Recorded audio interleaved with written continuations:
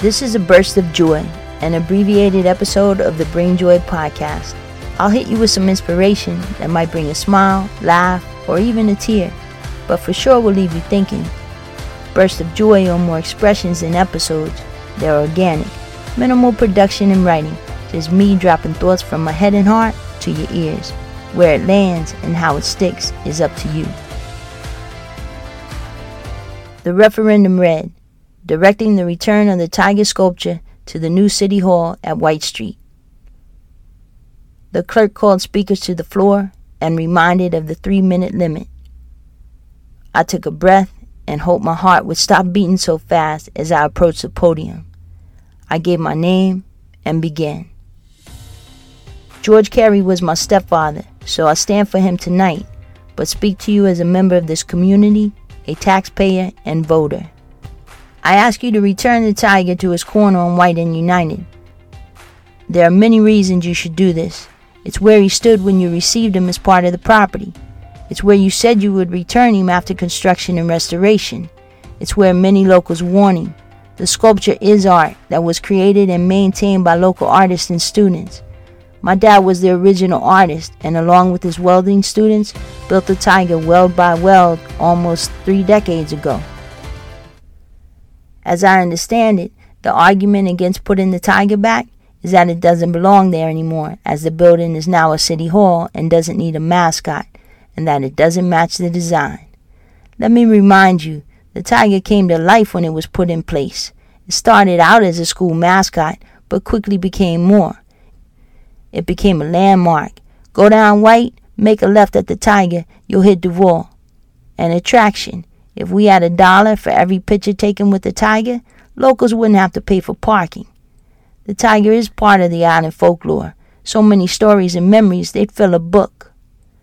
The argument against putting the tiger back is the best reason for putting the tiger back. It is unexpected. It will stand out. That's what Key West is all about. It's what makes Key West unique. It's why the locals brag and the tourists remember. The unexpected gems throughout the island make it a city like no other. The tiger, like the city of Key West, is strong and resilient.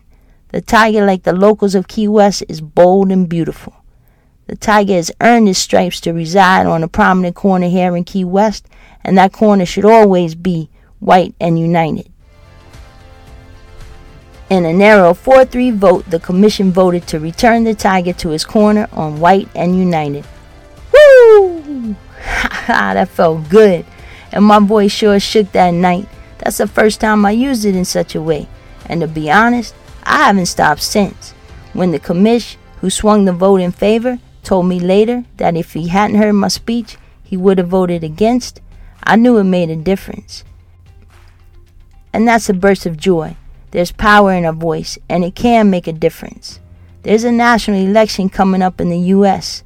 This is a great time to practice using your voice by voting, whether to vote for the next president or to re-elect that congresswoman from District 26, my girl DMP, to send a local to state to represent, to seat a county commish, or support a city referendum to protect the environment.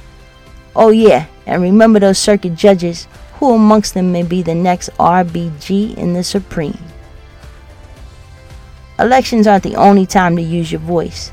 Attend a rally for equal rights. Call out that racist at the water cooler. And finally, and most especially, use your voice to speak up for yourself. I'm Joy Nulish, and I appreciate you tuning into my podcast. My purpose is to bring joy into my life and the lives of others. If you enjoyed this episode, like and subscribe, because there's a lot of good stuff on tap. You can also follow Bring Joy on YouTube or check my website at joynulish.com. Now go bring joy to the people in your world. Until next time, much love.